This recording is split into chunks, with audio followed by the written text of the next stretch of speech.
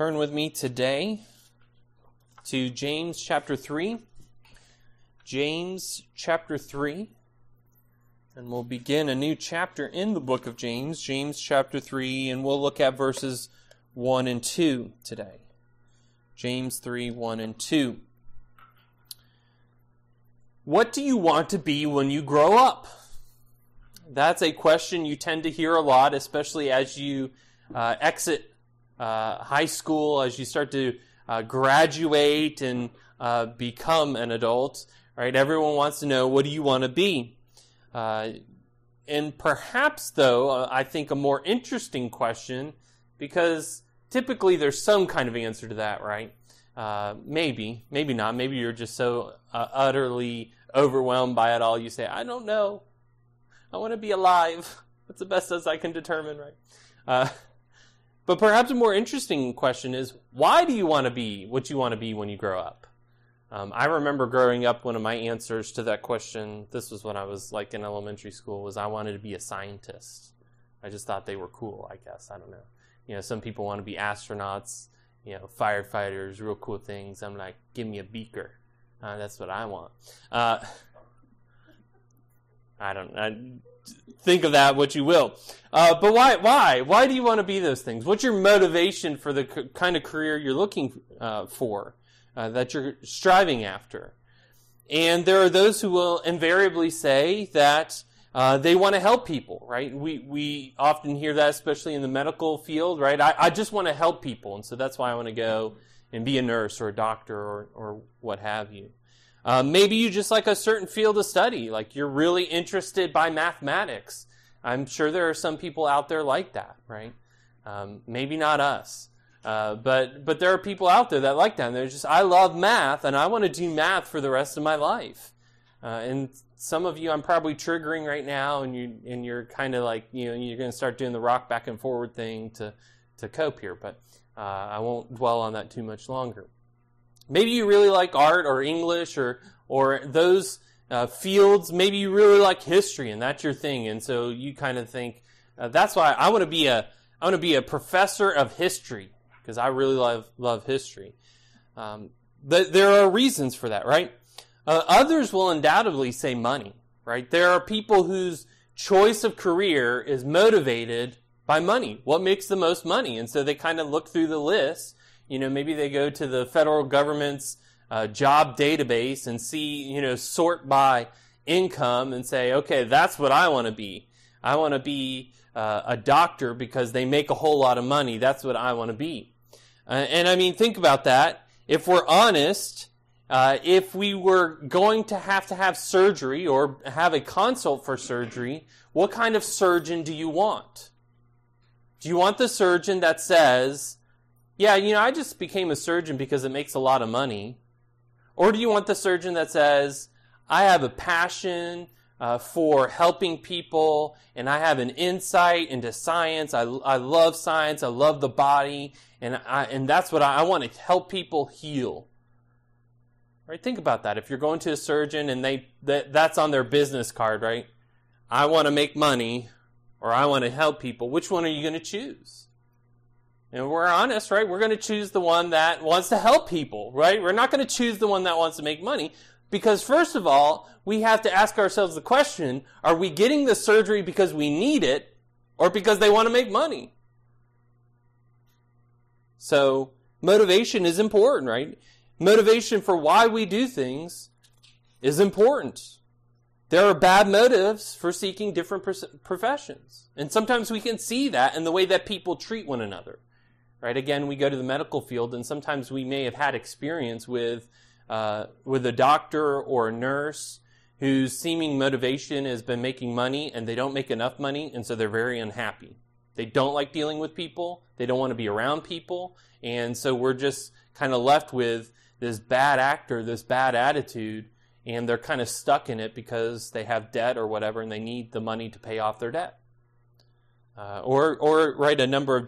We could see that in a number of different fields of study. But as much as there can be bad motives in professions out there in the world, there can be bad motives for positions within the church.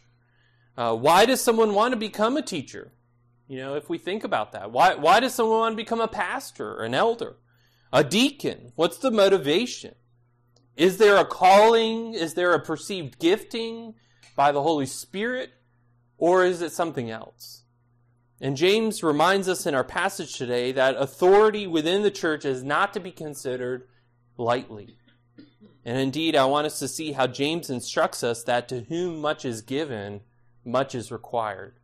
To whom much is given, much is required. So let's look at our passage today, James 3, verses 1 and 2. This is the word of the Lord. Now many of you should become teachers, my brothers, for you know that we who teach will be judged with greater strictness. For we all stumble in many ways, and if anyone does not stumble in what he says, he is a perfect man, able also to bridle his whole body. So our passage today is just the beginning portion of a much larger portion in which James deals with the issue of the tongue, of our speech, of what we speak. And he opens this discussion with talking about teachers within the church. But he very quickly expands, and this is a statement, this passage is for a broader application, is for everyone within the church. There are some commentators that see this discussion about teaching at the outset and presume then that James is dealing only with teachers in this section. And I'd say that as we look at the language, we'll see that it's inclusive of everybody who is in the church. But he is concerned about our speech. And this is not the first time that we see James refer to how we speak in this letter. James 1:26 says, James 1:26, if anyone thinks he is religious and does not bridle his tongue, but deceives his heart, this person's religion is worthless. So a person's religion is worthless if he speaks without regard, or to say it more positively, right? A true religion speaks truth and truly. How then does this impact the person who wants to be or is a teacher within the church? Well, this is something surely for us to consider. And underscoring this, and as the basis for my summary statement, right? I said that the summary is, to whom much is given, much is required.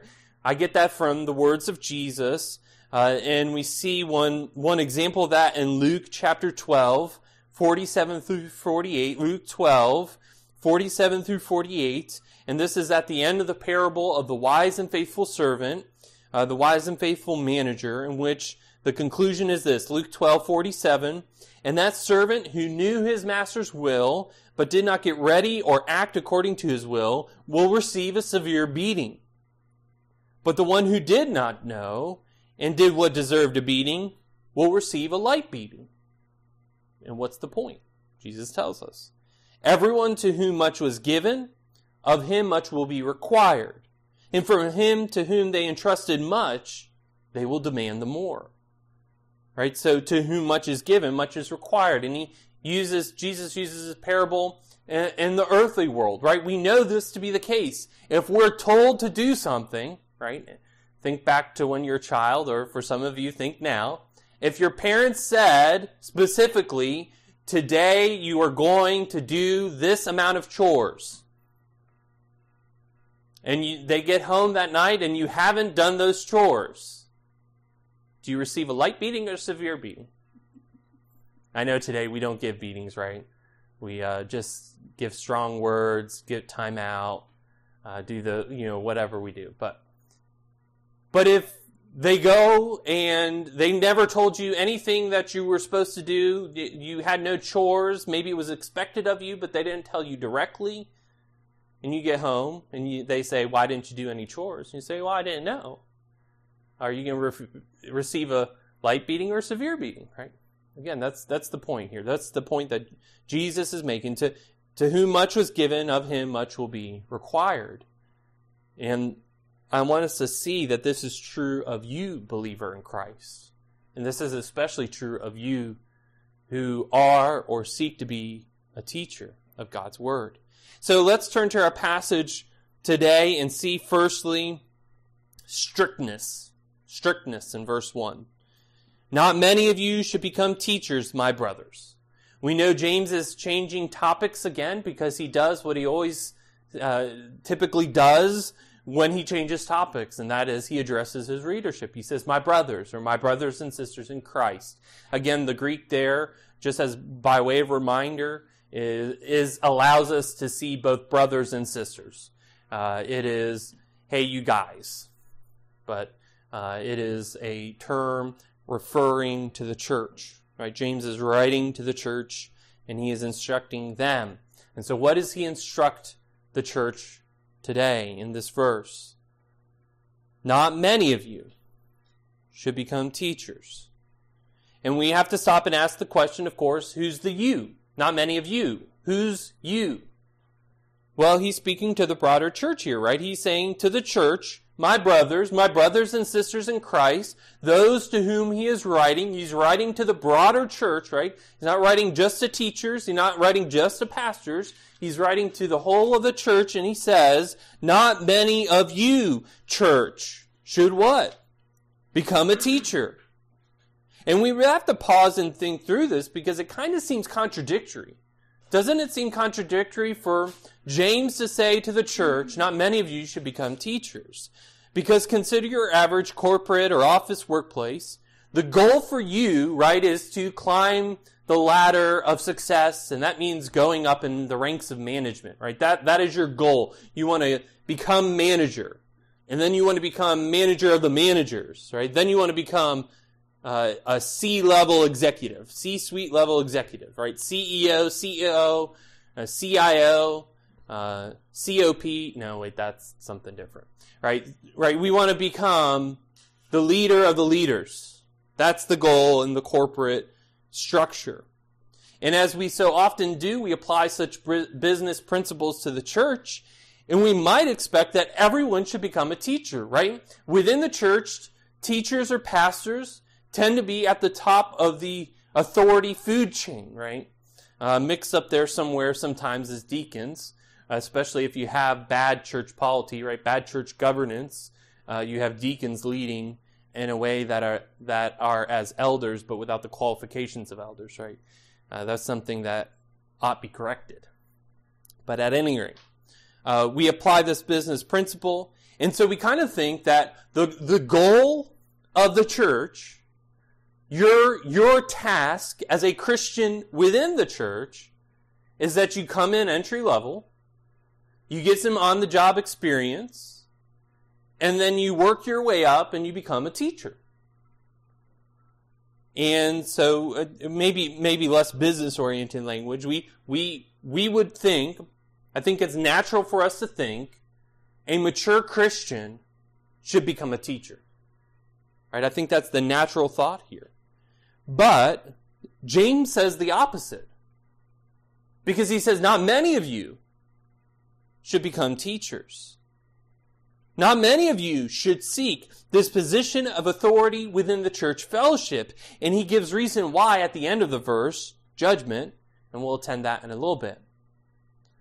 But the context of this is probably, especially, in the Jewish realm, rabbis, which rabbi is a word for teacher, rabbis were highly respected. They were given societal and religious positions of prominence and power. This certainly would have been the case in the early days of the church, right? And that's why we see, especially, for instance, we look at the disciples or those who kind of are in Jesus' orbit. What do they call Jesus? Rabbi.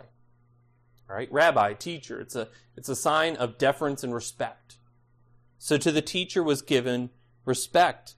And today too, right? Teachers and preachers in the church are in positions of authority and prominence. We could consider, for instance, those quote-unquote celebrity pastors who have the kinds of following that are normally reserved for artists, celebrities, singers, songwriters, those kinds of things, right? They have this prominence and this aura and this authority that surrounds them. Think of the pastors of mega churches, right? They have an authority and prominence around them that as soon as they write a book, what do we have to go do, right? We have to go buy that book. As soon as they release something, we have to go follow after it. And then, as is now, such prominence is enticing. Then, as is now, there were those who were seeking the position of teacher solely because of the supposed benefits it conferred to the teacher. Then, as is now, there were those who were in positions of teaching who were unqualified and uncalled. So let's consider those two aspects, qualified and called. So as James says, now many of you should become teachers. Who should become teachers? Those who are qualified and those who are called. What does it take to become a teacher? Well, in the church, it doesn't seem like it takes very much, right? A warm body, someone who maybe owns a Bible, and is willing to stand up in front of people and say things. In our society, right, teachers in our school systems typically have to have some kind of degree or experience for the subject they are to teach. There has to be some kind of certification or licensing that allows them to teach. There are qualifications. And as though we sometimes have a low bar of entry in the church to the office or to the authority of teaching, there should be, however, qualifications. You should have qualifications in order to teach. Does this mean you need a formal seminary degree? No, I don't think it does. It's wise.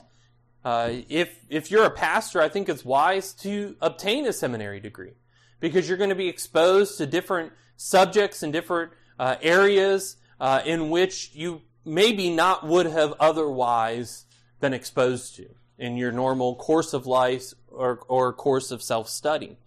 It may be prudent. But what's more important than a degree, than a seminary degree, is a willingness and an investment in studying, a time in studying. You don't need to go to Bible college to learn how to study the Scriptures. You don't need to go to Bible college to learn how to study Greek or Hebrew, although that seems maybe scary without that structure, right? You don't have to go to seminary in order to have a system of theology that helps you to understand the Scriptures. So what does it take? Again, it takes time and study. It takes access to vast resources that can aid you in that. And we in America have access to a vast treasure of resources that can help us understand the Scriptures. Right? We have people who we have in our language, right? In English, which a lot of other languages don't have this. Right? We have in our language faithful men who have done much study in the original languages who can help us understand what a word means or doesn't mean. That's part of what helps in my study of preparation every week is commentaries, right? That can help me to make sure that I'm not missing something about a portion of text or a specific word. Helps to add guardrails to my study because it's easy to take a word and to run with it, but we have to understand that word in its proper context. Right? So we have these vast resources. We have thousands upon thousands of faithful books about the Christian life, about how we could instruct ourselves in how to pray and how to pray well. Study the Scriptures and study them well. And be certain, too, that there are also many unfaithful resources, so we do have to use some critical thinking. But here's the reality. When we talk about a qualified teacher, we're not solely talking or merely talking about intellectual capacity or intellectual qualifications. Because in contradiction to much within our world, there are also moral qualifications that a teacher should have. Moral qualifications. Humility is one of the foremost qualities. In Matthew 23, 8 through 12, Matthew 23, 8 through 12, Jesus speaking here says, "But you are not to be called rabbi, for you have one teacher, and you are all brothers. And call no man your father on earth, for you have one Father who is in heaven. Neither be called instructors, for you have one instructor, the Christ. The greatest among you shall be your servant. Whoever exalts himself will be humbled, and whoever humbles himself will be exalted." So Jesus speaking here, he's speaking against the scribes and the Pharisees And in particular in this passage in Matthew 23, he's speaking because against their predilection, against their desire for prominence and position. They want to be seen for their religious observances. All right, they want you to know, look at how religious I am.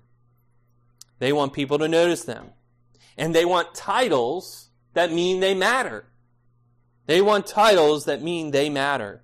And Jesus says something somewhat harshly to our ears, that we aren't to seek those things. We aren't to seek titles of prominence. Why? Because we're servants. Because we're all brothers. Right? Because we are on equal playing ground with one another. And let me just stop here and say for a moment in this.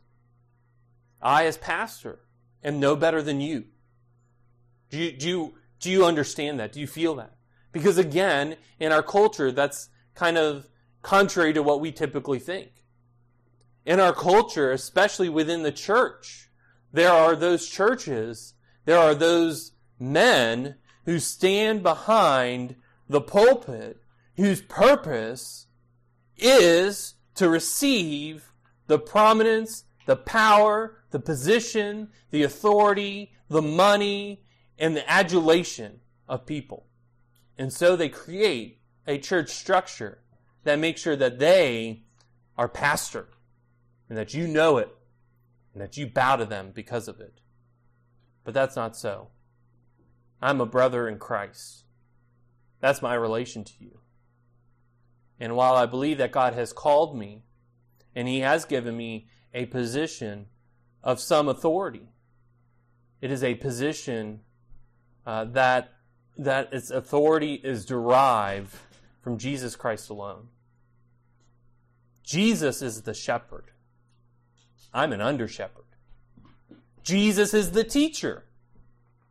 And I'm an under-teacher. Right? I'm a teacher's aide. Might be a good way to think of it. He says these things, and that we are to humbly serve one another, right? That the greatest among you shall be your servant. That's what Jesus says, Matthew 23:11. But does this mean we err if we call someone within the church teacher or pastor or instructor? Do we sin in calling our earthly father, Father? That's what it seems like, right? That, on face value, that's what Jesus says. But no, not necessarily. Part of what is going on here, what Jesus is saying, is that if we're ultimately giving authority, if we're ultimately attributing those titles to those persons at the exclusion of God, we're sinning. That's sin. However, if we are understanding them in the context of God's ultimate rule and authority, we are in the right. So again, just to underscore this, where does authority to teach come from? Where does my authority to preach come from? It comes from God. It comes from the Word of God. It doesn't come from me. It doesn't come from this position. It doesn't come from standing behind a pulpit. It comes from God. And so we have to understand this, right? The point is this, that a teacher in Christ's church is more than someone who has knowledge. A teacher in Christ's church is also morally qualified. They exemplify the humility of Christ. And for confirmation of this need for moral qualifications, we could look to Paul's instruction about the qualities of the officers of a church. And we see that, for instance, in 1 Timothy 3. And I would encourage you to keep a finger in the book of James, but go to 1 Timothy 3. We want to look at a substantial passage, so it's just helpful to go there. 1 Timothy chapter 3, and starting in verse 1. 1 Timothy 3:1. And listen, as I read here, or as you read along, look for what are the qualities, what are the qualifications of a pastor or a deacon. Look to see what they are. Listen to this. The saying is trustworthy. If anyone aspires to the office of overseer, he desires a noble task. Therefore, an overseer must be above reproach, the husband of one wife, sober-minded, self-controlled, respectable, hospitable, able to teach, not a drunkard, not violent but gentle, not quarrelsome, not a lover of money. He must manage his own household well with all dignity, keeping his children submissive. For if someone does not know how to manage his own household, how will he care for God's church? He must not be a recent convert, or he may become puffed up with conceit and fall into the condemnation of the devil. Moreover, he must be well thought of by outsiders, so that he may not fall into disgrace, into a snare of the devil. Deacons likewise must be dignified, not double-tongued, not addicted to much wine, not greedy for dishonest gain. They must hold the mystery of the faith with a clear conscience, and let them also be tested first. Then let them serve as deacons if they prove themselves blameless. Their wives likewise must be dignified, not slanderers, but sober-minded, faithful in all things. Let deacons each be the husband of one wife, managing their children and their own households well. For those who serve well as deacons gain a good standing for themselves, and also great confidence in the faith that is in Christ Jesus. As I read there, for both the deacon and for the pastor or overseer, what's the emphasis? It's on character, right? Those are issues of character. Paul says, look at the character of the one who would be in this position of authority or prominence within the church. It's on the kind of person that should be, right? They are there to serve, and in order to serve well, they must have a character, a good character.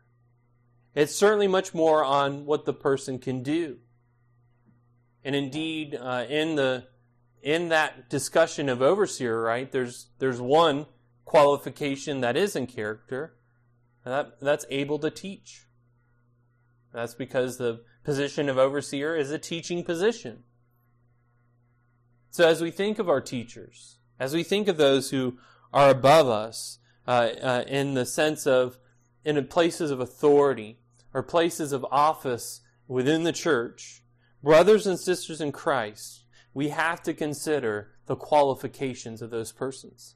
We have to consider the qualifications of the teachers of our congregation, whether they are teaching from a position as I am, or whether they're teaching infants. Do we understand that? Do we see that? Do we realize that? Or we have to consider the character needed to be in such a position. And let me just say that has been especially made evident in more recent years, in that those who are without the character put into places of authority within the church, that such persons are bound to fall. And such persons cause great harm when they do. Right? As we hear stories of abusive pastors, abusive teachers, and whatever that abuse may be, they abuse their position, they abuse their charges, and make void their confession of faith. God have mercy on us, because we have failed to consider the qualifications of the teacher. And I pray that you would pray for me, brothers and sisters in Christ. Outside of the grace of God, I am but a breath from such evils that would bring disrepute upon the name of Christ. Do you understand that? I certainly feel it. But as we consider the moral qualifications of the teacher, we must also understand that they are called. Right? So they're qualified and they're called. And what do I mean by called? Because he says not many of you should become teachers, but if you're gifted by the Holy Spirit to teach, you should teach. You're called to it. If you're called by Him and recognized by the church, it's incumbent upon you to fulfill that calling. 1 Corinthians 12:8 says, 1 Corinthians 12:8, for to one is given through the Spirit the utterance of wisdom, and to another the utterance of knowledge, according to the same Spirit. The Spirit of God gives wisdom and knowledge, especially to some, for the purposes of instructing the church. And what does Paul say there in 1 Corinthians 12 is the purpose of spiritual gifts? For the common good, for the edification of the saints. Ephesians 4:11 through 14 again confirms that teachers are called. Ephesians 4:11 through 14. And notice the language here. And he gave. God gave. And he gave the apostles, the prophets, the evangelists, the shepherds, and teachers. To what end? To equip the saints for the work of ministry, for the building up the body of Christ, until we all attain to the unity of faith and of the knowledge of the Son of God, to mature manhood, to the measure of the stature of the fullness of Christ, so that we may no longer be children, tossed to and fro by the waves and carried about by every wind of doctrine, by human cunning, by craftiness and deceitful schemes. So what I want us to see of these two passages, right? Paul points out that God both gives spiritual gifts for the edification of the church, and he gives teachers to the church in order to instruct us for the purpose of equipping us and maturing us in Christ. God calls, and the church recognizes that call. And that's an important aspect of it too. What I mean by that is the church recognizing the call of one who is called to teach, right? So someone comes up and says, I feel called to preach. I feel called to teach. Well, the question is, does the church agree? Does the church see in that person evidences of God's grace to that end? It is good for the church to come alongside and confirm such calling. And I want to assure it's not final that they do, but it is concerning if they do not. So if a man comes up and says, I feel called to preach, well, brother, that's great news. Let's think about this. Do you know your Bible? Do you know your Bible? How are you living? What kind of character do you have? There are men who feel called to preach, but whose character voids that. They have no qualification to it. Right? So we have to, as the church, have to recognize that call. And I also want to point out here, right, there is the reality, too, that there are some churches who are so spiritually dead that they have no ability to recognize the Spirit of God in another. And so that's a warning there, too, right? They can't recognize teachers or preachers because they don't recognize spiritual things. And that's a statement, a warning about their health, and need to get such persons out of that, right? Get them to good and healthy and vital living churches. And understand, too, that nothing about God's calling or equipping, again, voids what God says about the teacher. Both of these have to go together. Qualified and called. Both and, not either or. So if being a teacher is a good thing, and it is, why should not many of you become teachers? Right? It is a good thing to be a teacher. God gives teachers to the church. Because, James continues, look back at James 3:1. My brothers, for you know that we who teach will be judged with greater strictness, or will be subject to greater condemnation.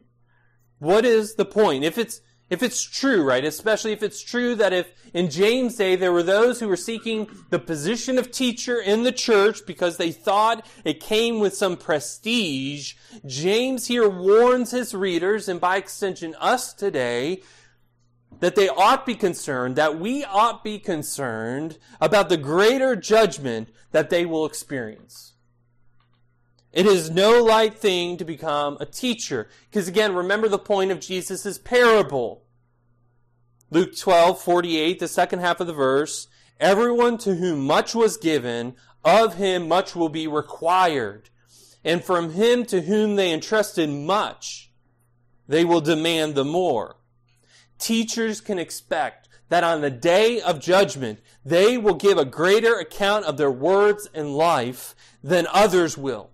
They will be subject to a stricter scrutiny. Again, consider the words of Jesus about the words we speak in Matthew 12:36-37. Matthew 12:36-37. I tell you, on the day of judgment, people will give account for every careless word they speak. For by your words you will be justified, and by your words you will be condemned. And let me just say, right, statistically speaking, a teacher is more likely to speak carelessly because of the abundance of their words. I know I have. For reference here, my typical sermon manuscript is about 4,000 words.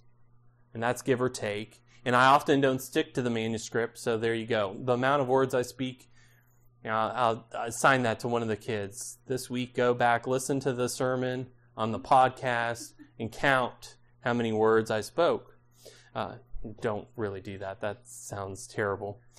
But right, by God's grace, and it is only by God's grace, I don't speak more carelessly than I do. And may God again guard the door of my lips to keep me from such things. And as we talk about stricter judgment here, though, what does James mean? What does he mean that they will be subject to, right? That we who teach will be judged with greater strictness. What does that mean? Are we talking about being thrown into hell? Are we talking about that teachers are going to spend longer time in purgatory?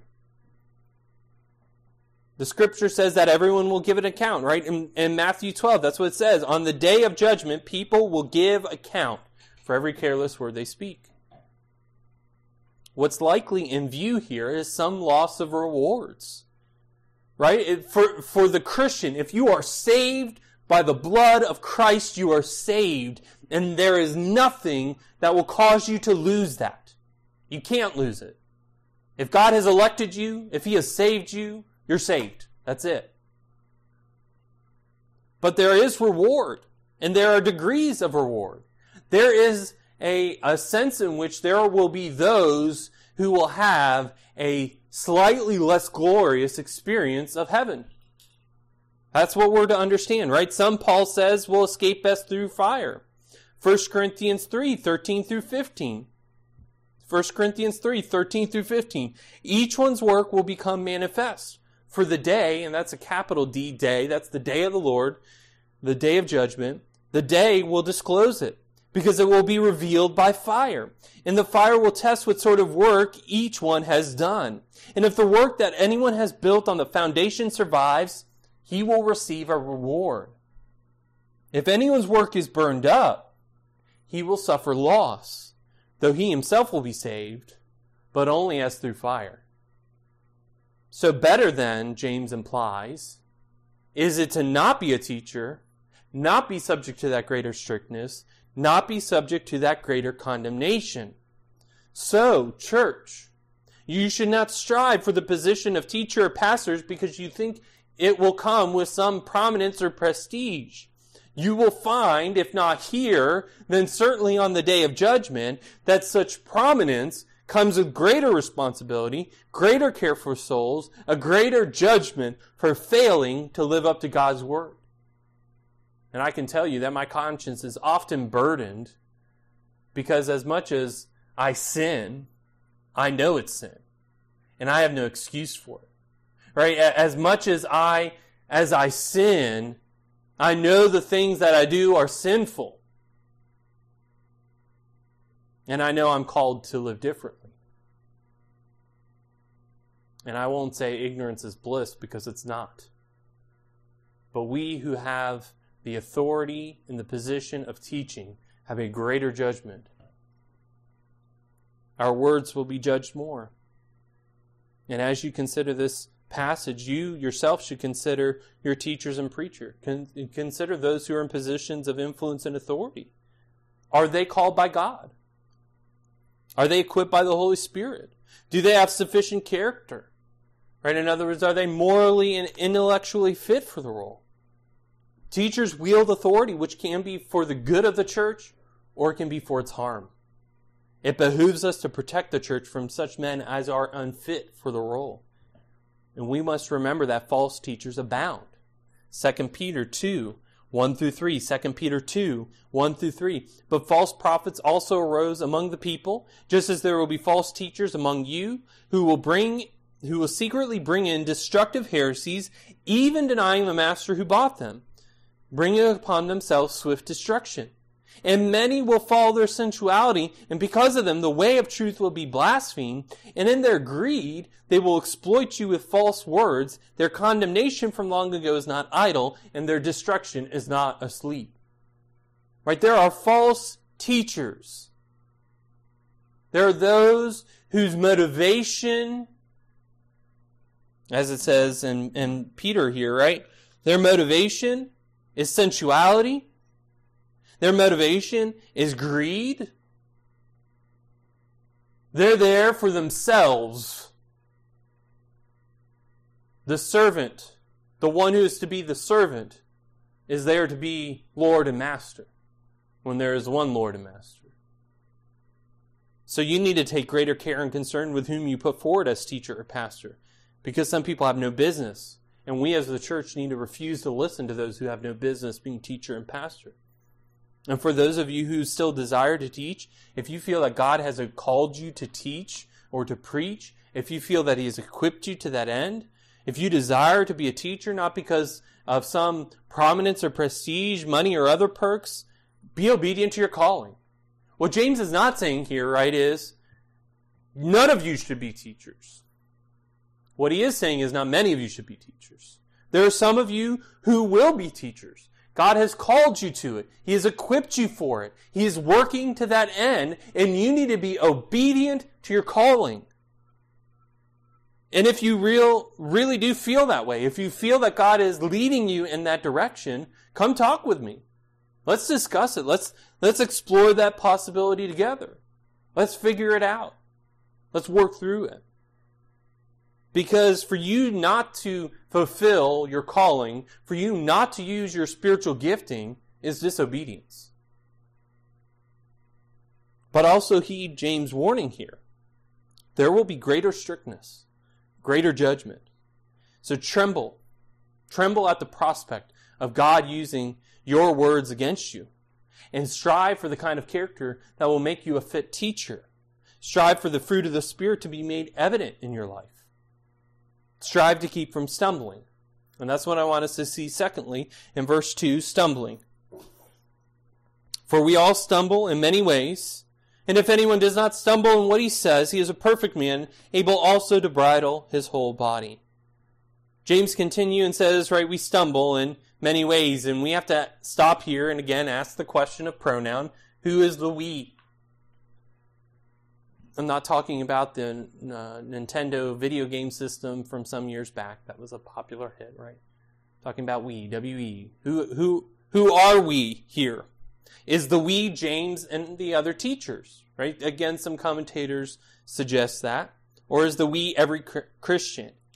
And again, I would say that the issue here, who James is addressing, is not just teachers. He's addressing the whole church. Right? Because even at the outset, he says, not many of you. Again, who's the you? The whole church. And here we have we. For we, church, we all stumble in many ways. We all stumble in many ways. What is the word stumble? This is about failure in keeping the law. James 2:10. James 2:10. Same word. For whoever keeps the whole law but fails, that is stumbles, in one point has become guilty of it all.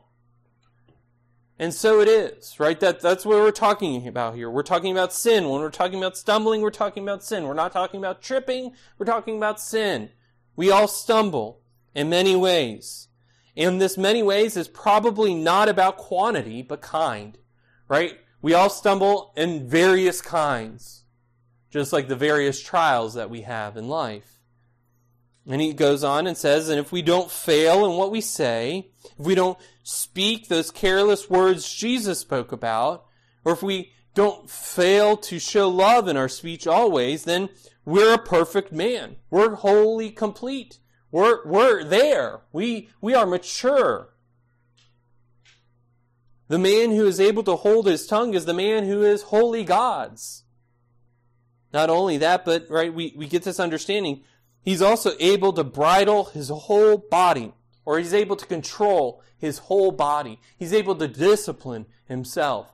And as we continue to walk through the passage, we'll see that James uses various similes, metaphors, images to underscore this point. The tongue is powerful. if we could control our tongues, the rest of the body is easy to control.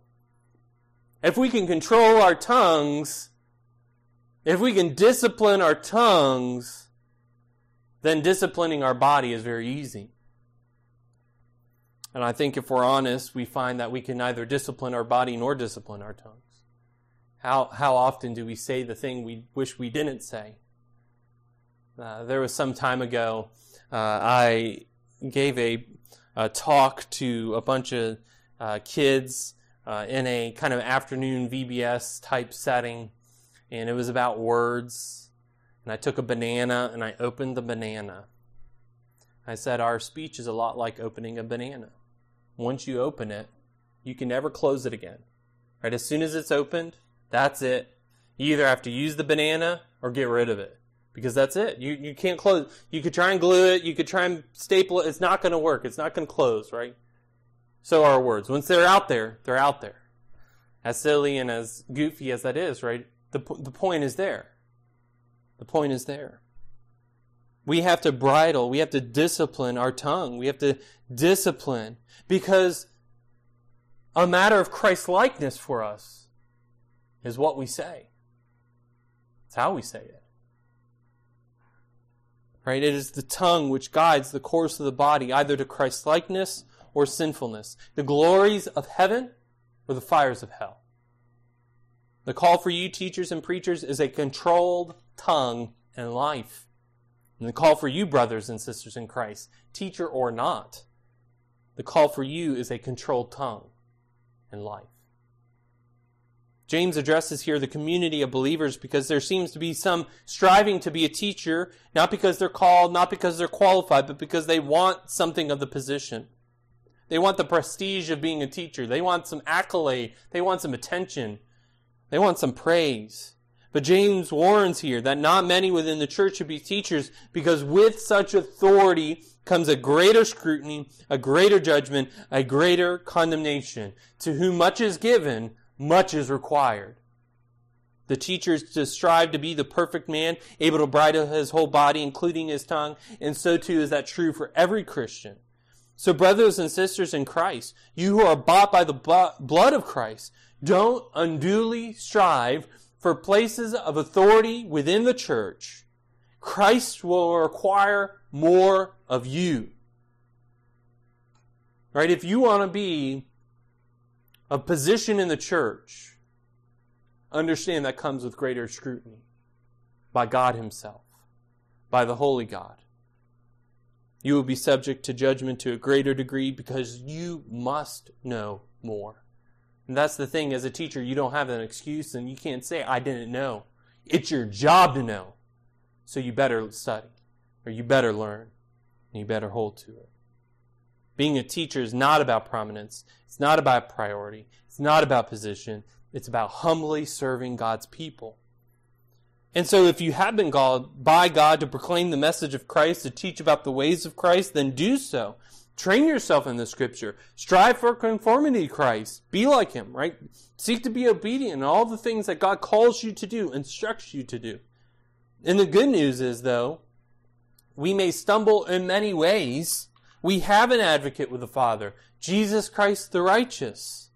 Though we may speak carelessly, we can go to God and we can ask for His forgiveness. And because Christ has borne the punishment for our sins, He is faithful and just to forgive us our sins and to cleanse us from all unrighteousness. Further, brothers and sisters, pray. Pray for control of your own tongue. Pray that Psalm of David in Psalm 141 verse 3. Psalm 141 verse 3 says, Set a guard, O Lord, over my mouth. Keep watch over the door of my lips. And I would beseech you to pray that for me. I speak much, and my calling is a gift and grace of God, and I want to honor Christ in all that I do, including the words that I use, but I need God's strength. I need His grace to do that. Church, consider these things. And for those of you who don't believe in Jesus, those of you who don't accept the teachings of the Scripture, realize that there is a far worse judgment for you to come. You will not be saved as though through fire. Instead, you will suffer the full fiery wrath of the God of all creation. You will find out that God is a consuming fire, and He doesn't hesitate to consume those wicked sinners who fail to repent. You will be brought to account for all the evils that you have thought, spoken, and done. You will suffer under the righteous hand of a holy God. So repent.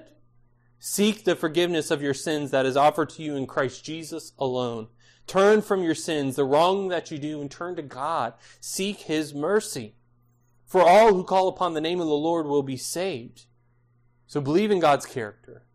Believe in the work of Christ Jesus. Trust in Jesus as the Son of God. Let all your words glorify God. Let's pray. Oh, Father in heaven, as we consider your word this morning, as we consider what it is you have spoken, Father, we must consider what we have spoken. And we pray, Father, that you would forgive us for all of the evil that has passed through our lips, whether it was unbidden, intentional, or otherwise. Father, we pray that you would impress upon us the truth of your word. And Lord God, that you would help us to bridle our tongues. That you would help us to honor you with our lips always.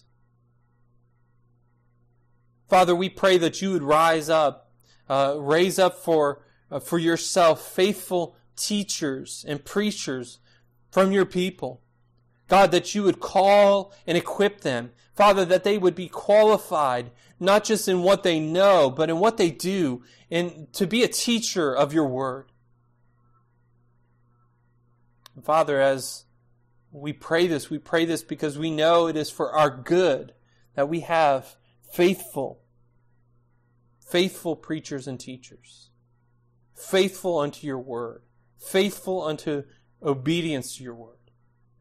We need that, Father, for our own sake, for our soul's sake, for the sake of the lost and dying community around us. And God, I pray that be so for me. Father, create in me a heart of faithfulness, to speak faithfully and to live faithfully. O Lord, give grace. And Father, for those who don't know you, those who don't trust in Christ, God, have mercy upon them.